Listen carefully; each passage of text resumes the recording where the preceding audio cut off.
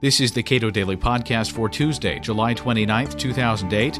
I'm Caleb Brown. Depending on who you believe, inflation in Zimbabwe is somewhere between 2 million and 10 million percent, sometimes 15 million percent. Zimbabwean citizen Rejoice Ngwenya, a writer and head of the Zimbabwean Coalition for Market and Liberal Solutions, details some of the ground-level impact of an inflation that has worsened already horrific poverty. What is the approximate inflation rate in Zimbabwe today? Well, there are usually three figures that are floated around. The first figure is this official figure that comes from the Department of Statistics, which comes once every 6 months. But we are told that it's about 11,000%. Then there is a figure that comes from the banking sector, which is also semi-official. This sector talks about a 2.5 or 3 million percent. Then we get a figure that is almost accurate that comes from independent economists and independent financial newspapers. That is that fluctuates between 10 million and 15 million percent. And that, I'm afraid, is the figure that progressive individuals like myself are working with. Americans have almost no experience with hyperinflation. I presume that the ability for Zimbabweans to save in any real sense using the Zimbabwe currency is for naught. Yeah, right. Incredible. Talking about Americans, Christopher Dale was the last ambassador of USA in Zimbabwe before he was replaced by James McGee. And before he left, he mentioned, in public that he thought that inflation was going to go beyond 10 million percent.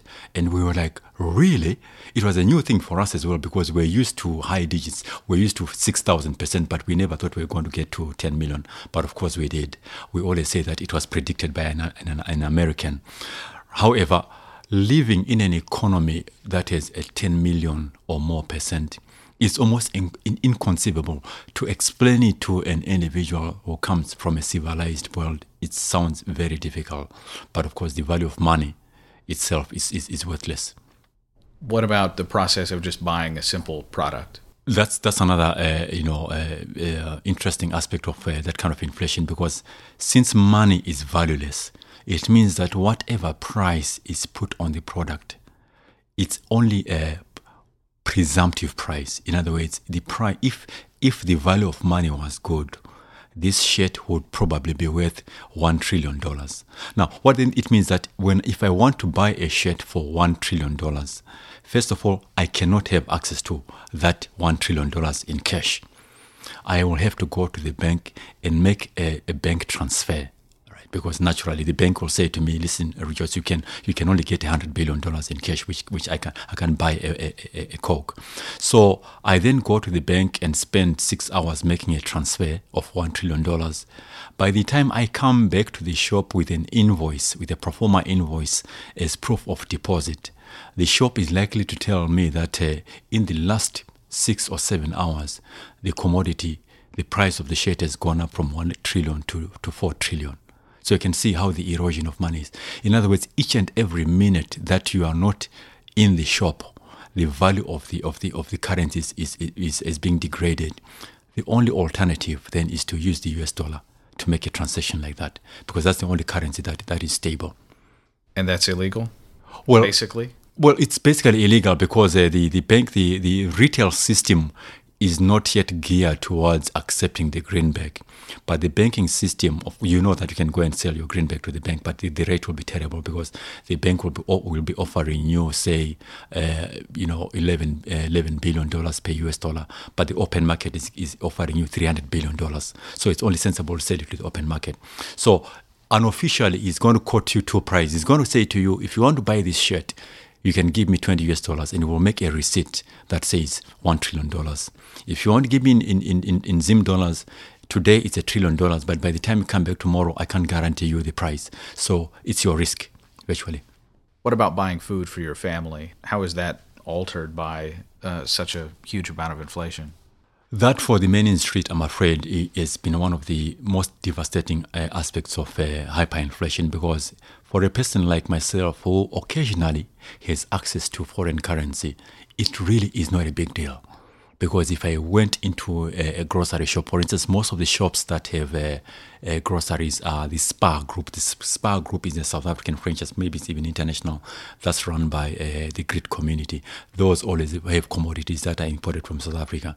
So if I have enough local currency, which I can, because I can go to the open market with a couple of US dollars and get enough in cash, so that will not be a problem. In fact, if I go to the open market, I can get as much as I want in local currency because they've got so much of it. It is not a problem. But for the common man in the street, it is a miserable life. So the only sensible thing they can do is not to have anything. Don't worry about bread. Don't worry about milk. Don't worry about cooking oil, because even if it was there, you would never have access to it. You don't just have sufficient local currency to have that. So the only other thing is you wait for a guy who is coming from Botswana or South Africa with it. If you have got a couple of chickens to offer him the chickens, it's going to give you cooking oil. So the normal average grocery and supermarket is a completely no-go area. It's a completely no-go area for the common man. What is the impact of this type of inflation on the banking system itself? You said it was semi-official, but how does the banking system deal with this kind of inflation? Well, I think because the usual Zimbabwean ingenuity when in the times of crisis, what they have done unofficially is to get together as banks and decide when my current account is reflecting $30 trillion, which is basically nothing, man. It's just a couple of baskets of grocery. They remove the 6 zeros. In other words, it is better for my account on paper to reflect 30 million or 30 billion than 30 trillion. So it's up to the bank to decide whether or not to give you a bank statement that has 30 or 30,000 or 30 billion. They will be able to tell you that if we have 30 billion, it means 30 trillion.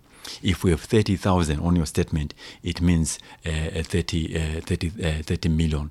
If we have 30 billion, it might mean 30 trillion.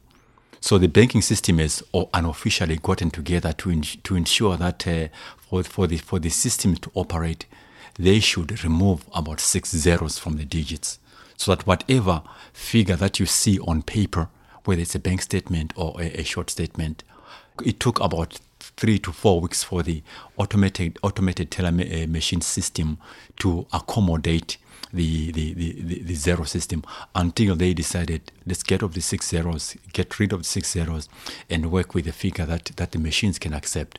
And we're quite happy with it. It's very difficult, but these are hard times, and I think we need to accept that we are facing them. Rejoice Ngwenya is a writer and head of the Zimbabwean Coalition for Market and Liberal Solutions. You can read some of his work at AfricanLiberty.org.